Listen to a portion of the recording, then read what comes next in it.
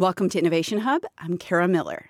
Performing a major experiment on your own children is a bit unconventional, but that didn't stop Laszlo Polgar. He studied education and decided that the education system was just for producing what he called the gray average mass, and that if he could give his own children a very special and specialized and intensive type of education, a certain skill early on, he could turn them into geniuses, essentially.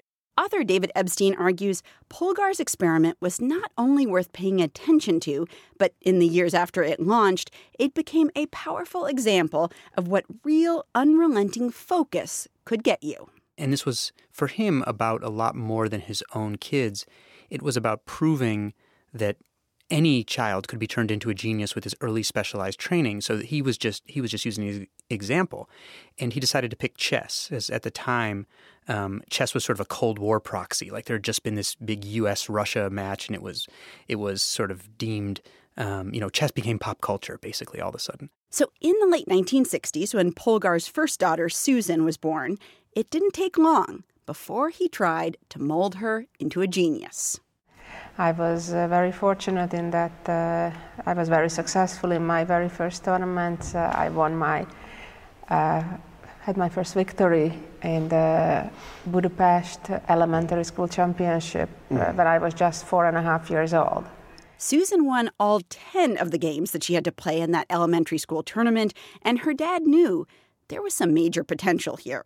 What really caught me, I think, is the fairness of the game. That unlike in real life, on the chessboard, kind of the logic, the good versus the bad, always prevails. He clipped 200,000 different game sequences, this was before computer chess, out of magazines and organized them in a card catalog so she could study. And when she was 4, she went to a chess club in Budapest and with her feet dangling from the chair, beat some grown men and rose up to become the best female player in the world. And the same or similar happened with her sisters. Her sister, that was Susan Polgar. Her sister, Sophia, became an international master, so she didn't quite make it to grandmaster status. But then Judith Polgar became, ranked top 10 in the world, men or women, so was the greatest female player to date at that point. The story of Laszlo Polgar and his experiment, his notion that you can make your child a genius if they just focus early, it got a lot of attention. It was told and written about over and over again. And it seemed like proof positive. Specialization was the way to go. If you worked hard enough for long enough, maybe you too could raise a grandmaster or be a grandmaster. But, says David Epstein, Polgar's experiment had a major flaw. Epstein is the author of the book Range: Why Generalists Triumph in a Specialized World.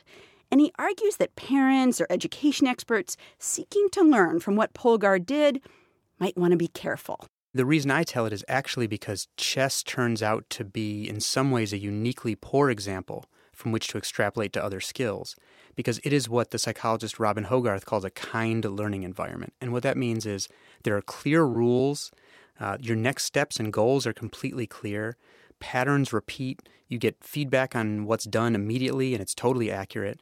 And that's so you learn just by doing the same thing over and over and over. But life, of course, isn't as controlled as chess. It's generally more chaotic and less kind. If you're a teacher, for example, your students aren't predictable. If you're a doctor, your patients aren't predictable. And Epstein, who has spent years poring over the data on whether it makes sense to specialize early, he says, we've paid too much attention to a few high-profile stories about the awesomeness of quickly narrowing your focus. The research actually supports something completely different, the power, even as an adult, of being a generalist. If you get a patient in the ER, you might not even know what happens with them at follow-up. So you have to find different ways to learn other than instant feedback. In fact, so these are called wicked learning environments. And one of the examples Hogarth uses is actually that he loves is in the medical context, since you mentioned it, of this very famous New York City physician who became renowned and wealthy because again and again he could predict that a patient would develop typhoid before they showed a single symptom, like weeks before they showed a single symptom. And he would do this by palpating their tongue or feeling around their tongue with his hands. And as one of his colleagues later observed, he was a more productive carrier of typhoid than even Typhoid Mary using just his hands. So it turned out that he was the one spreading the typhoid with his hands, so his predictions were always correct. And so that's a wicked learning environment because the feedback teaches the exact wrong lesson. Most of us aren't in that wicked of a learning environment either, but most of us are not in sort of the chess area of the spectrum in our work either.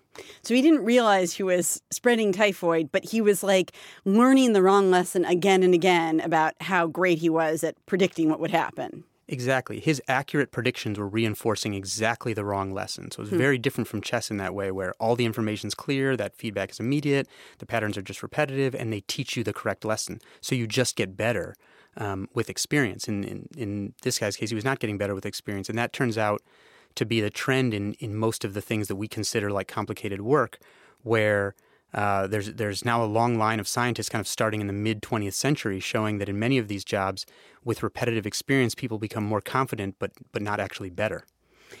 You tell another story about specialization that people are going to recognize pretty quickly. It's about a little kid, really, really little kid, who learned a sport very early. You opened the book with it. Do you want to tell that story? Yeah, so this story becomes familiar pretty quickly. So a kid whose father gave him a putter at, not because he necessarily wanted him to be a golfer, but just gave it to him as a toy when he was 7 months old. And he dragged it around everywhere in his little baby walker. And by 10 months, he was imitating a swing. By 2 years old, he was on national television showing off his swing in front of Bob Hope. By 3, his father was media training him. And, fast forward, and by 21, Tiger Woods is the greatest golfer in the world. And like the Polgars, this became even more famous in the performance area and literature than the Polgars, probably the most famous story of development of all time. And again, which has been extrapolated to all these other things, starting in sports, where it said, look at what Tiger did. We should push all youth athletes to specialize, and then branching out from there to even other domains. But again, golf is like really the epitome of a kind learning environment where it's almost like an industrial task where you're trying to do the same things over and over with as little deviation as possible. And again, that's not even representative of most of the sports world as from a skill acquisition science standpoint, never mind the rest of the wider world. So, I mean, you argue that people should be more generalists than they are right now, that we tend to push this idea of specialization and we think this is a really great thing, you should do that. But it seems like in this very, very complicated world, you would want specialists. Like I think about something like the sewer system. I don't know how sewer systems work, but hopefully you have people who do know how sewer systems work. You hire those people in every distinct city, and they help you, they're engineers, whatever, they help you to understand how this system works. And so it seems like in an incredibly complex world that has only gotten more complex in the last, I don't know, a few hundred years, certainly since the Industrial Revolution, it seems like specialization would be the way to go. Yeah, and for sure, as I mentioned repeatedly throughout Range, we need specialists, no question about it. I like the way that Freeman Dyson, the eminent physicist and mathematician, framed it, where he said we need both birds and frogs. Frogs are down looking at all the small details, and the birds are up above not seeing those details, but can integrate the knowledge of the frogs. And he says the problem is that we're telling everyone to be frogs, basically. And that shows up in some of the areas where you would think specialization is the most beneficial. So take medicine, for example. That's probably the one of the first things that jumps to mind outside of sports when you think of the need for specialization. And in medicine, specialization has been both inevitable and beneficial. However, the sort of delegitimizing of the generalist practitioners has led to these incredibly perverse outcomes. So specialists now are so specialized that they only tend to look at what's called surrogate markers. They're no longer looking at the whole organism of a human. They're looking at one tiny piece of this more complex puzzle. And so they'll do something like one of the most famous blood pressure medications, or not famous, one of the most widely prescribed blood pressure medications. Turns out you can prescribe it, it lowers people's blood pressure, but then they just die of heart attack and stroke at the exact same rate with better blood pressure numbers. And we're having all sorts of problems like this where specialists are so focused on a marker that is not the thing you actually care about, right? What you care about is people, if they're dying of heart attack or stroke, you don't care that their numbers are just lower, but all the specialists are only looking at these tiny proxies for what you want and assuming that creates the endpoint you want for the complex system. And we've had some major backfires there, which is why one of the studies I cited noted that you're less likely to die if you're checked in for a cardiac problem to a hospital during the dates of a national cardiology conference when the specialist cardiologists are away, because you're less likely to get a procedure that they do over and over and over that fixes some proxy marker but does not actually make you more likely to live and can have very serious side effects. So to her credit, one of the cardiologists who wrote the journal editorial about that study said, my colleagues and I would joke that our conferences are the safest place to have a heart problem, and this totally turns that on its head. So you really also, in addition to these specialists, need someone who's zoomed out, looking at the outcomes, the larger outcomes you actually care about, not just the pieces, the reductionist pieces of the puzzle in isolation. That's a really incredible notion that we've gotten so sort of laser focused. And I've heard people say it about science, too, that we've gotten so laser focused that sometimes we can't see where interactions with other parts of the body or other medications or other pieces of science might be. I wonder how much you think medical professionals themselves are aware of this and wonder if they should roll the specialization back at all. No, it's a great question. And I think there's a burgeoning awareness of this, but I think it's slow change. It's like the oil tanker. You have to start steering it from 40 miles out or whatever to land at the right place.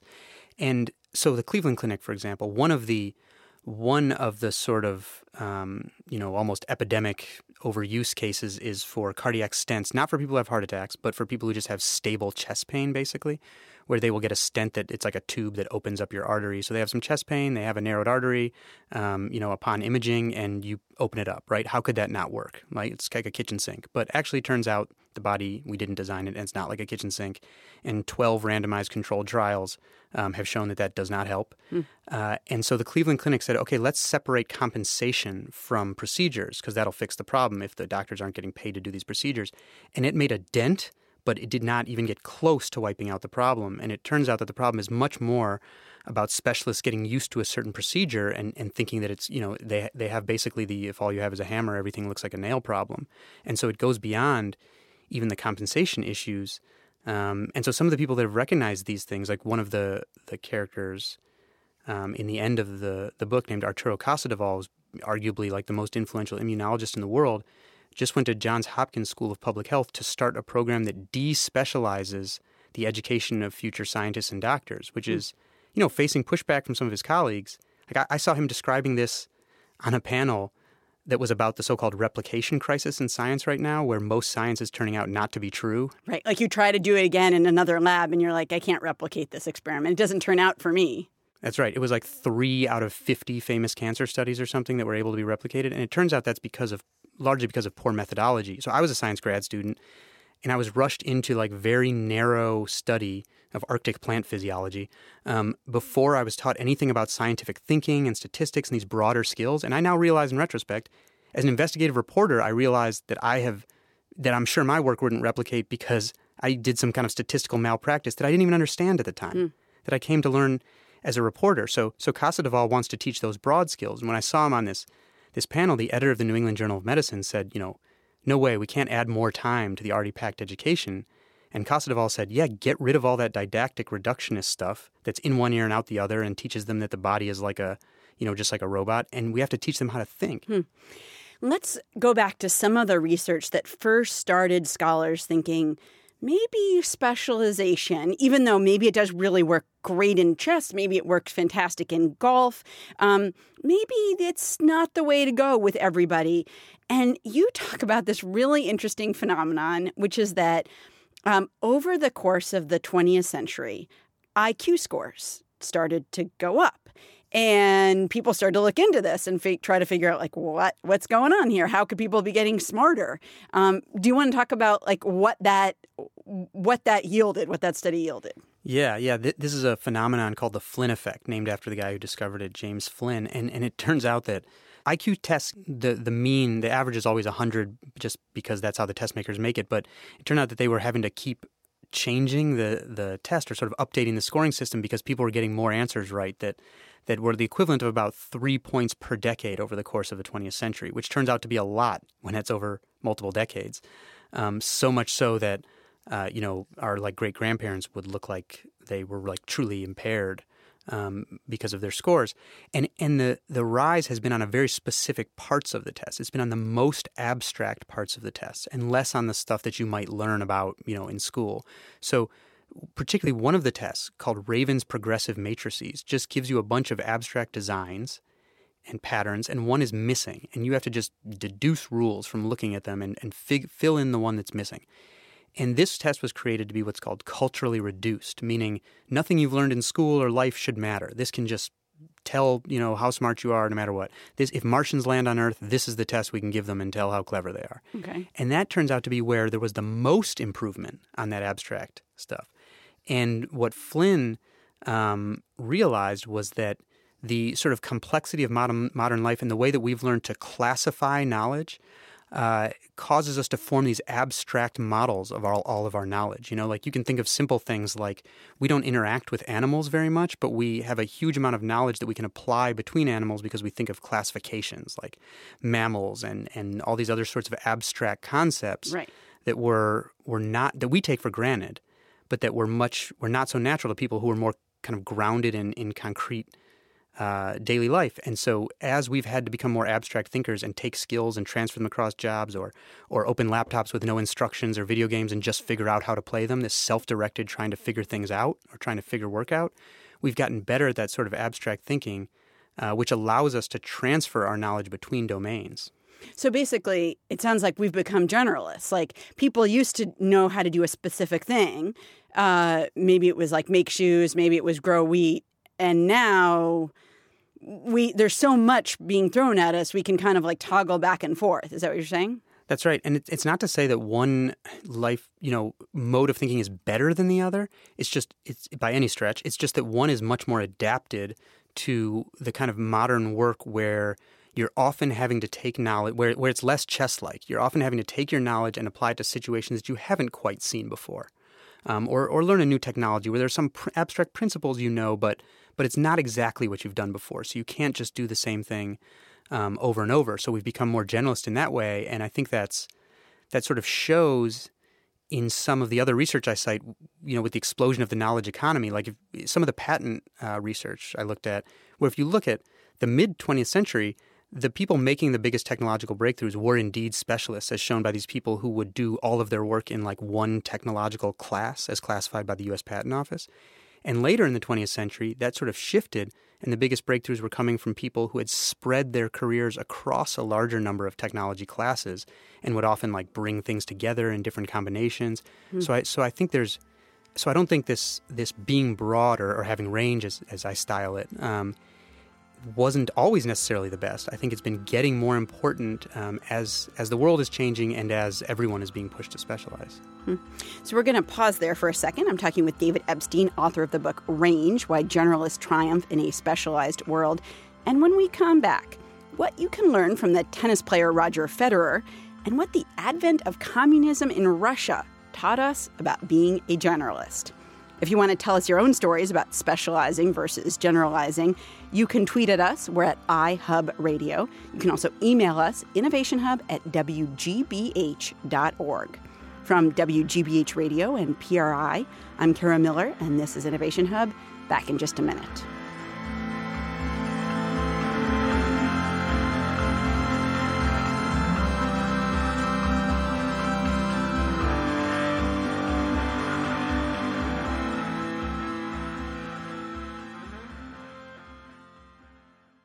Sometimes politics and the human brain collide in unexpected ways, which turned out to be fortunate for Alexander Luria. Luria was a psychologist in the Soviet Union in the 1930s, and he realized that the political push to get rural people to adopt communism could allow him to study some major mental shifts. So he and his colleagues showed up in small villages and started to present people with simple problems, like, here's some wool of various different colors. Can you put this wool into general color families? And the colors were different shades, dark blue, light yellow, darker yellow, etc. But villagers who hadn't been exposed to outside influences, they couldn't categorize the colors. And when pressed, they refused to. And they were well adapted to their lifestyle. Everything was about utility. and no amount of pushing could get them to think about these more abstract classifications. That's David Epstein, the author of Range, Why Generalists Triumph in a Specialized World. Whether it came to shapes or colors, it was always the same thing. Whereas some of the people who had, because they were going through, the revolution in the Soviet Union, and so some of them were still in this sort of almost subsistence farming state, and some had been kind of taken out of that and put into more modern interconnected work. And the bigger the dose of modernity, the more people were able to form these abstract classes. Even if they didn't know the names of shapes or colors or whatever else they were asked to classify, they could just quickly see that there was something, sort of a concept that was in common. Epstein says the villagers who hadn't been exposed to modernity in the form of central government control, they were specialists. They knew how to do certain things, make clothes, grow crops, cook food, but they didn't think, as we do, about large quantities of information. We get by. It's called transfers. You can take some knowledge you learned in one place and apply it to some object maybe that you haven't even seen, but gives you a sense of how to classify it. And we get by with transfer, like in our daily lives. We have to take skills and concepts from things that we have not directly experienced and apply them to our work. And we take this for granted on a daily basis. We can learn without experience. We don't have to have ever seen an elephant to know it's an animal, and beyond that, it's a mammal. Now, those rural villagers probably had way more survival skills than most of us. But we live in a different sort of world, one that requires lots of general, non-specific knowledge. And when psychologist Alexander Luria did his work in the 1930s, it was shocking to see a mental shift happening in real time. So when they were asked questions or even logic puzzles, if there was this one they were given where I said, where it's cold and there's snow, all bears are white. In Novaya Zemlya, it's cold and there's snow, are the bears white? And they would say, like, how would I know? I've never been. Maybe I could ask someone who'd been there and then know. So they couldn't exercise that kind of formal logic even that allowed them to learn without having experience. Epstein argues that despite pressure to specialize, there are huge upsides to being a generalist in today's world, or at least getting a generalist grounding and then specializing after that. He says too often we've been told about people like Tiger Woods, who picked up a putter before he was a year old and never looked back. But the evidence doesn't support that sort of early specialization, at least in most areas of life. Golf and chess are big exceptions. As a counterpoint to the Woods example, Epstein offers up another sports star, Roger Federer, the record-breaking men's tennis champion, a man who, for a long time, didn't focus on tennis at all. Mother was a tennis coach, refused to coach him, kept playing badminton, basketball, soccer long after his peers had specialized. And that turns out to actually be, if you get away from golf, the trend that science shows future elite athletes do a bunch of things early and they gain these broader skills, even if they're not specific to a sport, but that then scaffolds their ability to learn skills later on, the more technical and specific skills. And that's kind of what we do. We have these broader conceptual skills, or you want them and you want to foster those. And then when the time comes to pick up more specific things, you have an ability to do that, and also the knowledge is more flexible, so you can apply it to things you haven't seen before. And so even though Federer was, let's say, picking up a sport, picking up tennis in a real concentrated way, 5 years after maybe a colleague had really, really, really started to focus in on tennis, I guess what you're saying is he can move faster because he just has a whole range of skills. Well, he can be better. And so one of the key things you need to do in sports that move in real time, so not like golf where people are waiting to take turns, is use what's called anticipatory skills, where things are actually happening too fast for our biology to just react to them. So that, like, advice, you give a baseball player to keep their eye on the ball, it's like nonsense. It's actually impossible. We don't have a visual system capable of tracking something that gets that close to our face.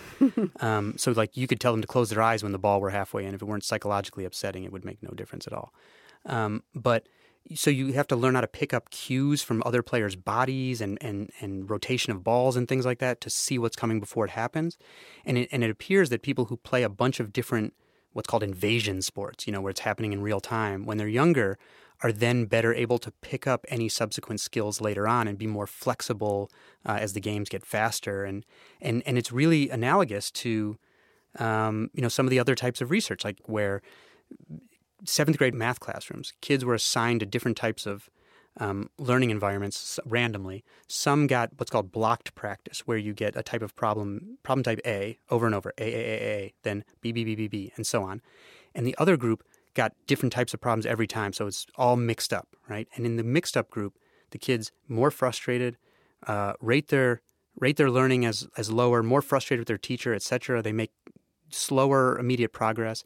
And then comes test time where everybody has to look at different problems, and they blow the group that did the more repetitive practice away. Really? So the effect size was on the order of getting a kid from the 50th to the 80th percentile. That sort of study is what's called interleaving. What you want is, because one group was learning how to execute procedures, and the other group was learning how to match strategies to types of problems. And if you're going to face the same type of problem over and over using procedures, great. Golf, chess. If you have to face totally new problems, then you want this to be able to match a strategy to the problems. You need this sort of broader conceptual knowledge. So are you saying one group got like 10 addition problems, then 10 subtraction problems, then 10 multiplication problems, and the other group got like addition, subtraction, multiplication again, subtraction, just like some sort of mixed up order?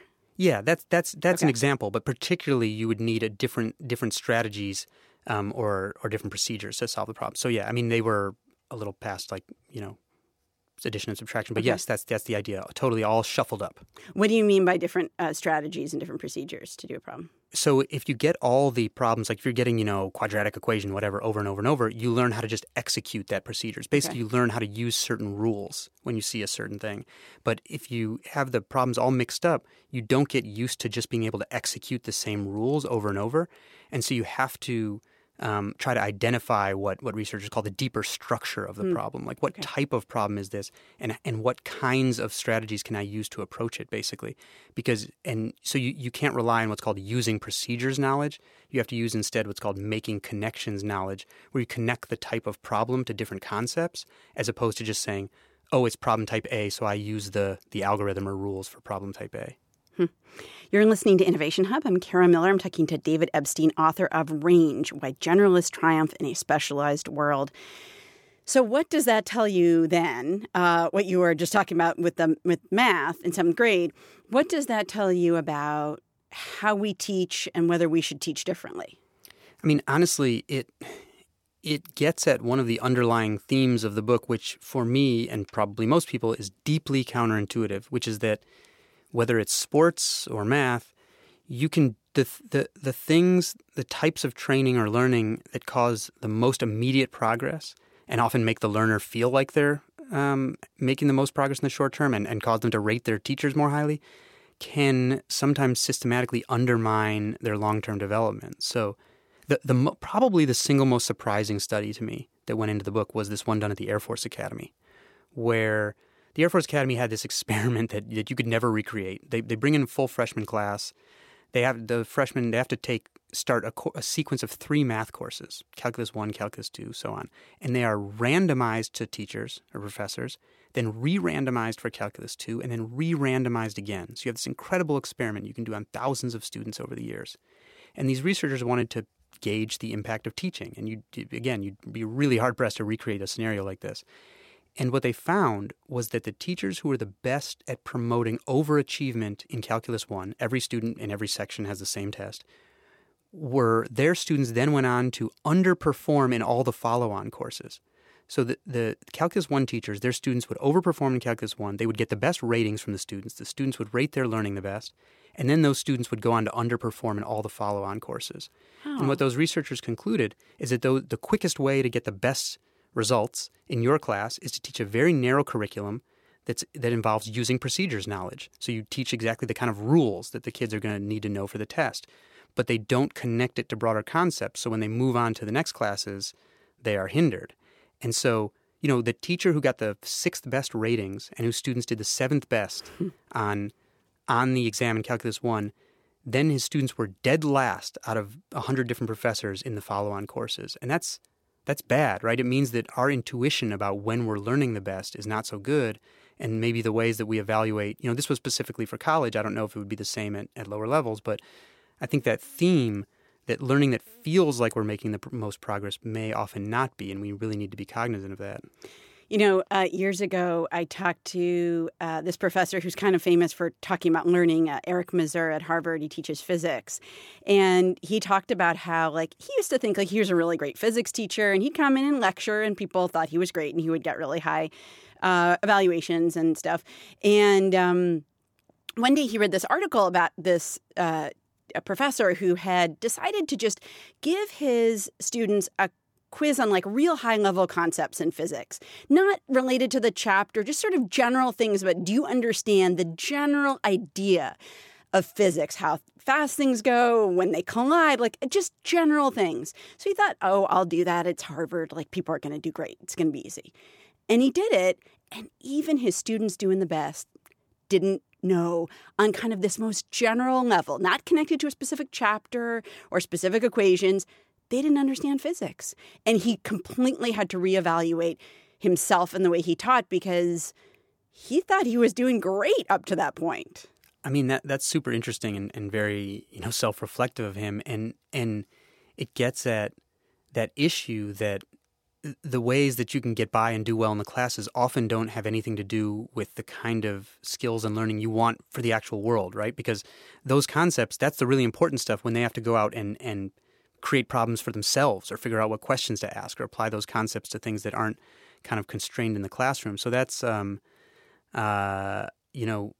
that's not good when we have that situation. And there were a study I noted in Range that was on community college students, which happen to be 40% of college students in the country, where their conceptual knowledge of math was being tested, and there would be a problem where it'd be I'm simplifying it, but 500 plus 200 equals 700. And they would say, how can you check this answer?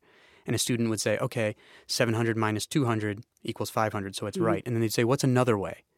And the student couldn't come up with 700 minus 500 equals 200 because the student had learned you always subtract the number to the right of the plus sign from the number that's on the other side of the equal sign. And the professors of students that were seeing this were floored. They were like, I never would have figured out, that the student hadn't gotten the concept and instead had just internalized this using procedures knowledge without really knowing anything about how this equation was actually working. Yeah. And the professors would say things like, gosh, I got into math because I didn't have to memorize anything, So there was the disconnect between what the professors thought the students were taking away and what they were actually taking away was really stark, like the story you just told. Okay, we're going to be back after a quick break for a final few minutes with David Epstein, and we'll talk about what all of this means for adults, including stories of some pretty high-profile career switchers. And if you want to hear this segment again or you want to share it, you can find it on our website, innovationhub.org, or we're on Apple Podcasts or wherever you get your podcasts. From WGBH Radio and PRI, I'm Kara Miller, and this is Innovation Hub. We'll be right back.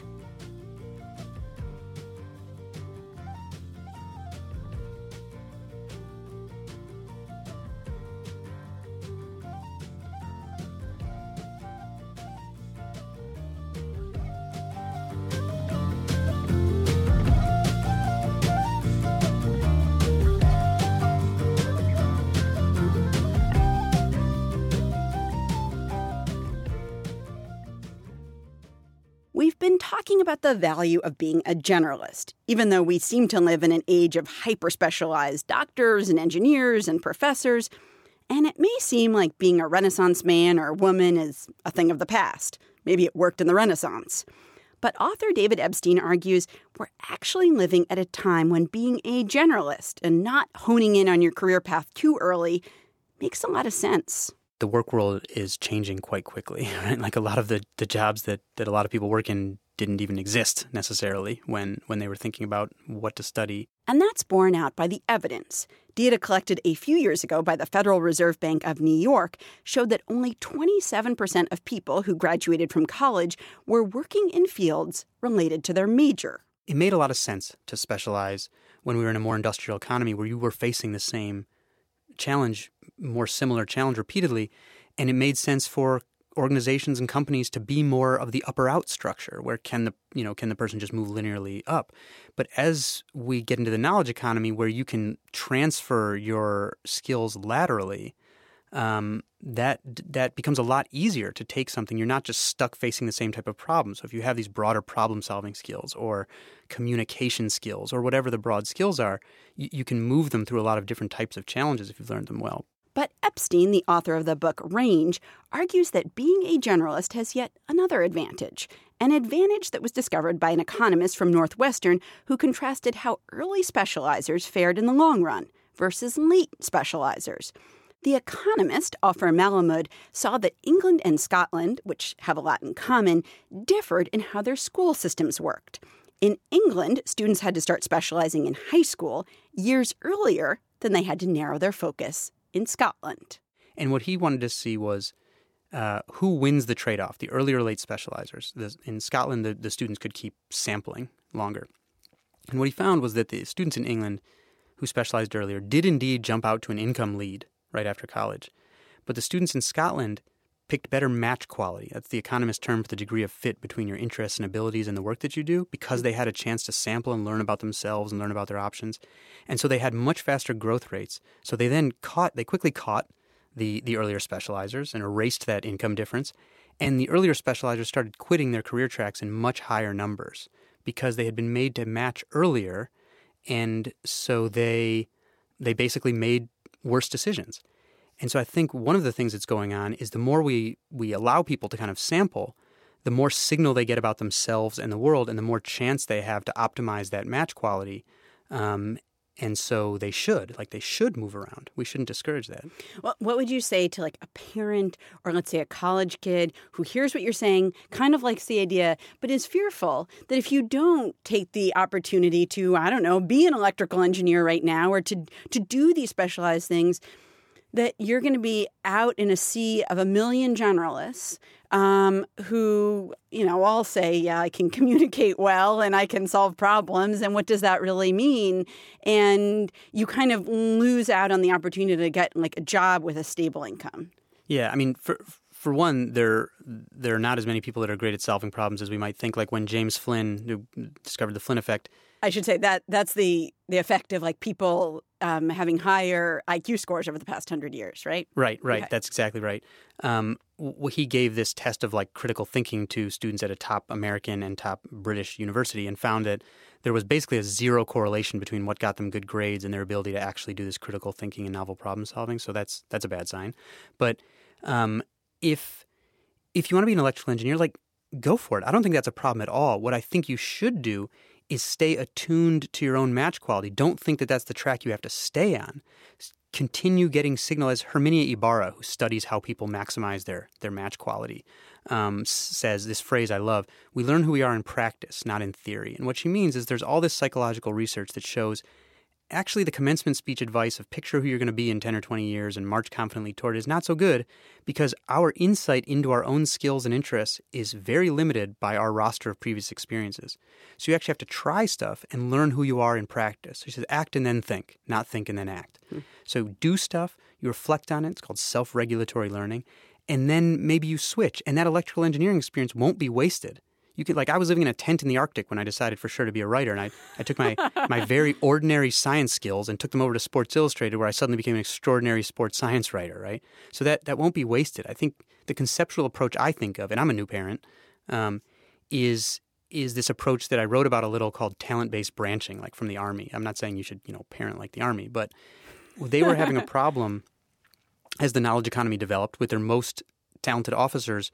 Because they could now transfer their knowledge laterally, were leaving because they would say, all right, well, I want to go to, I can take these like leadership skills and things I've learned and go to like some other company. Okay. And they wanted to retain them, and they had this upper out structure. So they decided, first they threw money at them, and that didn't work. Like the people who were going to stay stayed and took the money, and the ones who were going to go went anyway, and that was $500 million of taxpayer money. But then they started this thing they called talent-based branching, where instead of saying, here's your career path, get up or out, they pair the officer with a coach, and they say, here's a bunch of different career paths. Try one, dabble in a couple. The coach will then help you reflect on how this fits you. Was it what you thought? Does it interest you? Does it use your talents? Try a bunch of them. We'll see what fits. And then you just sort of zigzag your way to better match quality. And so that's sort of the concept I want to keep in my head, where my role as a parent would be to be that coach that helps the person reflect and get the maximum amount of learning about themselves the possibilities in the world from each one of those experiences.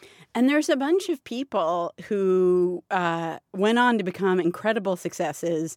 You read about J.K. Rowling, about Vincent van Gogh. We did a segment on Dr. Seuss. These were people who all found the thing they were really good at. It was not like the first thing they tried. Sometimes it wasn't the second or third thing they tried. Oh, yeah. I mean, right, like Van Gogh was almost 30 when he picked up Guide to the ABCs of Drawing. And then he quickly got recommended to take a class with 10-year-olds. But that's sort of, that's kind of the norm. I mean, we're obsessed with precocity, right? And so when we hear the Tiger Woods story, we extrapolate it to everything, even though we never hear the Roger Federer story, even though that's the one that's representative of the science. When we hear, Mark Zuckerberg at 22 say, young people are just smarter, it doesn't make as big of a bang when then, the MIT and Northwestern, the Census Bureau, put out research that shows actually the average age of a founder of a blockbuster startup on the day of founding, not when it becomes a blockbuster, is like 45 and a half or something. Wow. Right? We just don't internalize that stuff. Mm-hmm. We just use the dramatic stories. And those people usually have to do some zigzagging ahead of time. So that was kind of the trend, too, in this research I discussed called the Dark Horse Project at Harvard, where these researchers were looking at basically people who found fulfillment in their work, essentially. And what they found was that most of those people came in and said, oh, don't tell anybody to do what I did because I did these other things first and I thought I was going to be this other thing and I just sort of accidentally happened into some other opportunity and all this.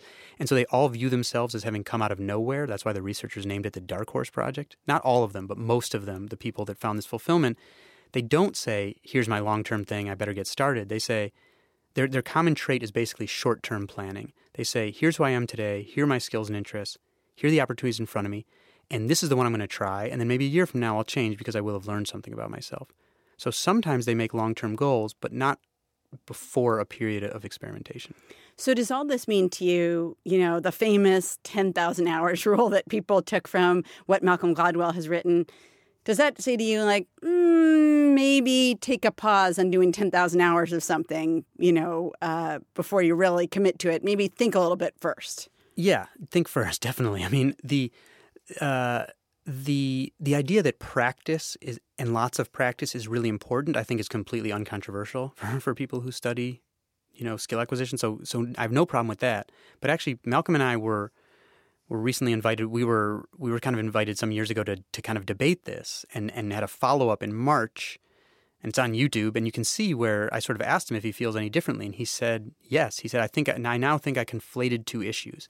The fact that you need a lot of practice to get good, with the idea that means if you want to be good in X, you should do only X and starting as early as possible, and now I think that's wrong. And so I think that was a really astute take.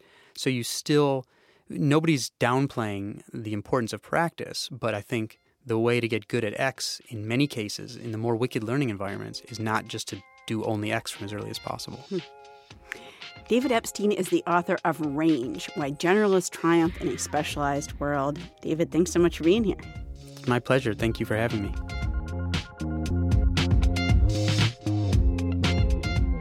If you want to know more about some of the research on specialization versus generalization that we've talked about, we've got it for you at our website. There you will also find the story of Susan Polgar and her sisters, who became some of the best chess players in the world. And you'll find the conversation between David and author Malcolm Gladwell that he just mentioned, in which they discuss how athletes really get good at their sports. That's all at innovationhub.org.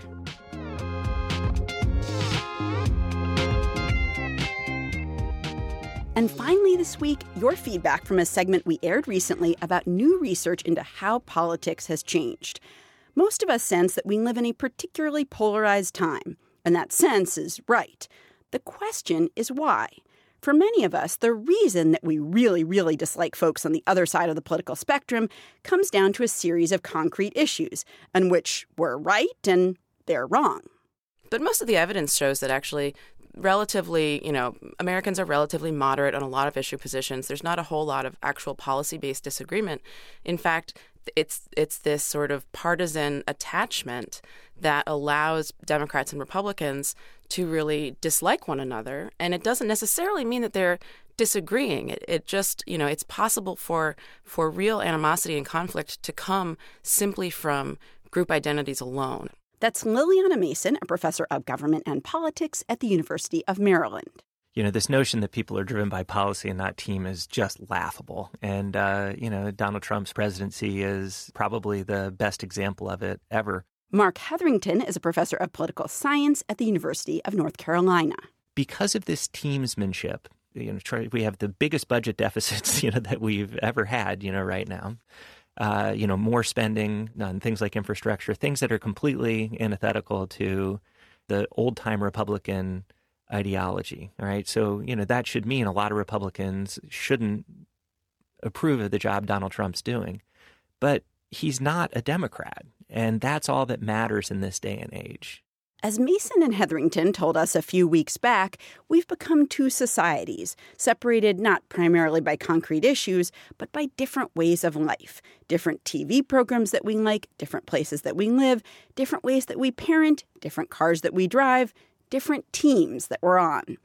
And that hit close to home with listeners who see this polarization reflected all around them, including in dating apps. So, there have been a lot of things that have surprised me about the dating apps, but I think without a doubt, the most striking thing has been how many people essentially require you to conform to their political beliefs. Jeff is a graduate student in public policy who lives in Washington, D.C. Quite often, profiles will say something to the effect of, Republicans swipe left. And that's on the friendly side. I mean, these things can get pretty nasty. So I really... And indeed, the resistance to having close relationships from neighbor to spouse with someone from a different party has surged in recent decades. In 1960, about 5% of people said they'd be upset if their child married a person of the opposite party. Now it's closer to 40%, which explains why so many people tell you to swipe left, aka move on, if you don't agree with them politically. And it also might explain why another one of our listeners, Jennifer, was so concerned when her partner's father, a longtime Democrat, started dating and then married a Republican. We couldn't imagine it. We could not picture, what will that be like? How does that work? Dad is just so politically inclined in one direction, and we just couldn't imagine how will they converse. Jennifer lives in Westboro, Massachusetts, and she said she saw herself reflected in our discussion of extreme polarization.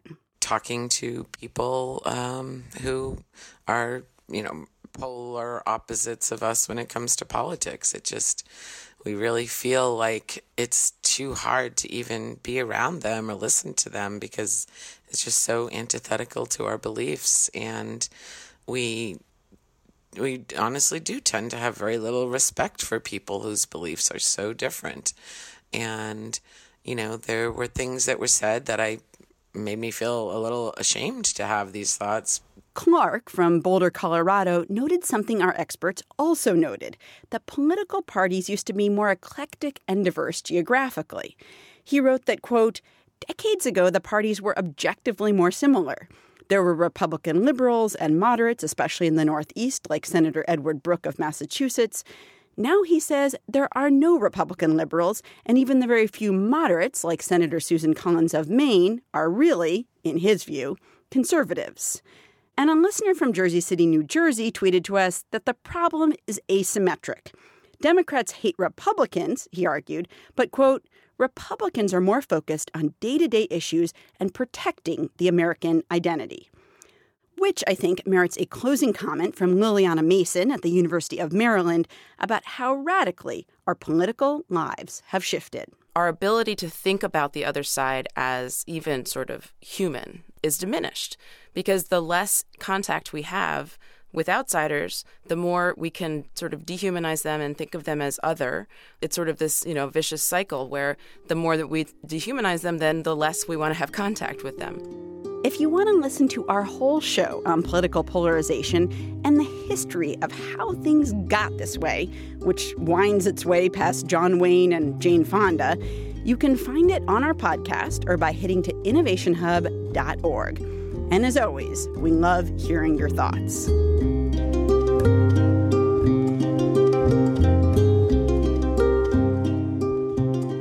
people who helped put together this show: senior producer Elizabeth Ross, producer Mark Solinger, and engineer Doug Sugarts. We also had production help from Nadia Lewis and Emily Griffinius. And this week, we bid farewell to our intrepid associate producer and former intern, Asil Kibbe, who we were lucky to have work with us. We're grateful she was able to rejoin the team, and we wish her lots of luck as she moves on. From WGBH Radio and PRI, I'm Kara Miller, and this is Innovation Hub.